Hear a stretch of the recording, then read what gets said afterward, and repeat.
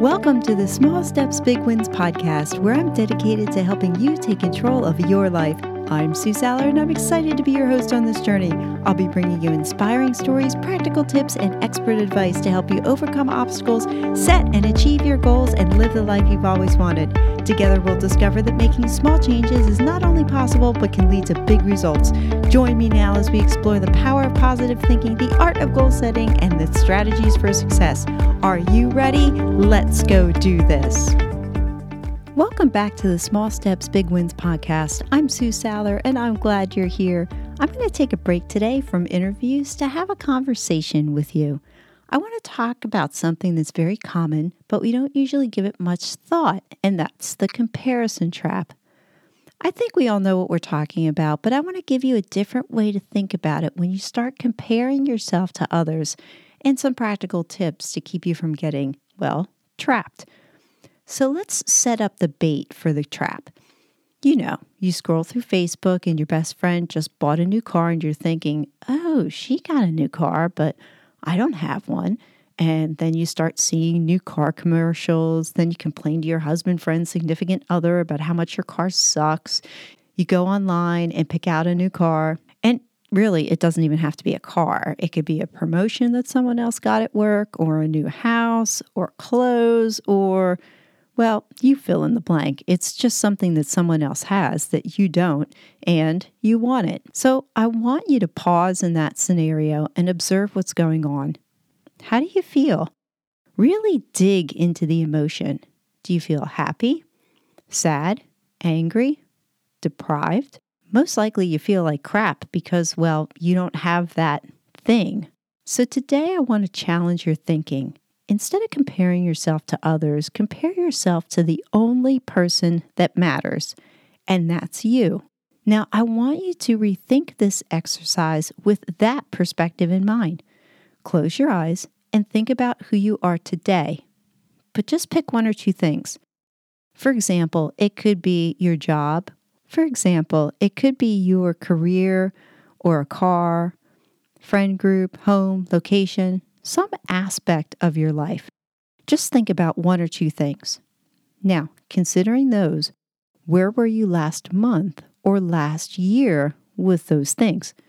For example, it could be a job. Are you in a different place now compared to a year ago? Did you overcome some obstacle last year that you faced? Did you break a habit that you no longer have? Now, how do you feel? My guess is that you don't feel as bad as you did when you were comparing yourself to others. Now, I can't continue with at least addressing the elephant in the room. You say, but Sue, I'm stuck in this something, and I'm not any better today than I was a year ago. Look, I don't want to minimize anyone's situation, but if you've lived life long enough, everyone goes through the peaks and valleys of life. No one's immune. What I want you to focus on are the wins in your life. It's easy to find the negative, but it takes work to find the positives. Instead of looking at someone else's Facebook page, look at your own and compare yourself to you. Remember, what you see on Facebook isn't always reality on that person's end. They are posting what they perceive. We all have struggles, problems, issues, trials, and most likely what you see on social media is not the whole picture. How many posts do you see that say, my day just totally sucked, and this is why? Not too many of them, I suppose. So I don't want you to lose heart. I have some practical tips for you to get started. One of my favorite books that really unpacks the destructive nature of comparison is called The Gap and the Gain by Dan Sullivan and Dr. Benjamin Hardy. The gap is where most of us live and shouldn't. He defines living in the gap by allowing external things, either someone or something, to determine your life. By allowing these external reference points to shape your thinking, it'll be impossible to feel successful because you're comparing yourself to a moving target. Instead, set a goal for yourself, work towards it, achieve it, and then realize and rejoice in your accomplishments. This is living in the gain. The only person you should be comparing yourself to is you. From the book, and I quote, "The only way to measure the distance you've traveled is by measuring from where you are back to the point where you started. Think about where you were and where you are now. So, what are some of the small steps that you can do today to help you recognize the comparison trap, to stop living in the gap and start living in the gain? Well, here's a few ideas. 1, learn to recognize when you're starting to compare yourself to others. Are you getting angry at what you don't have? Just the fact of acknowledging this will help you stop the comparison before it grows bigger and gets worse. At that moment, think of something you have that you're thankful for. We can all be thankful for something, and thankfulness is the antidote for discontent.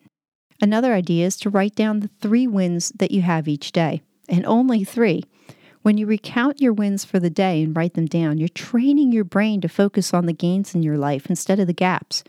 From the book, when you take time daily to recognize your achievements, you're building a muscle. So, you're building a muscle in your brain to notice the wins and focus on the positives.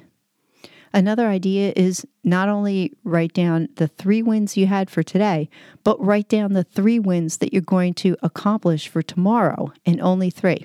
If you write down more than 3, you're most likely not going to do any. Give yourself purpose for your day and then take satisfaction in your accomplishments. And if you can't think of 3 things you need to accomplish that day, at least write down 1 or 2. And finally, compare who you are today with who you were in the past. This helps you see how far you've come. Always measure backwards. Now, of course, this is not an exhaustive list. This is just something to get you started. If you want to learn more about living in the gain and stop living in the gap, I'd encourage you to pick up a copy of the book, The Gap and the Gain. I have the link in my show notes, and you can find it on my bookstore page on my website. So, I hope you found encouragement to stop looking at others, rejoice in your accomplishments, and remember, you are right where you are supposed to be. Set 3 goals for tomorrow, write out 3 wins you had today, and remember, we always have something to be thankful for, and you can write those down too. I want to thank you for listening to my podcast. I value your time with me because I realize you could be listening to someone else right now. If you got any value or think someone else can benefit from what you heard, please spread the word, hit subscribe, and check out my website at www.suesaller.com. I would love to hear from you. Remember, life doesn't get better by chance. It gets better by choice. Take small steps and make today awesome, friends. God bless.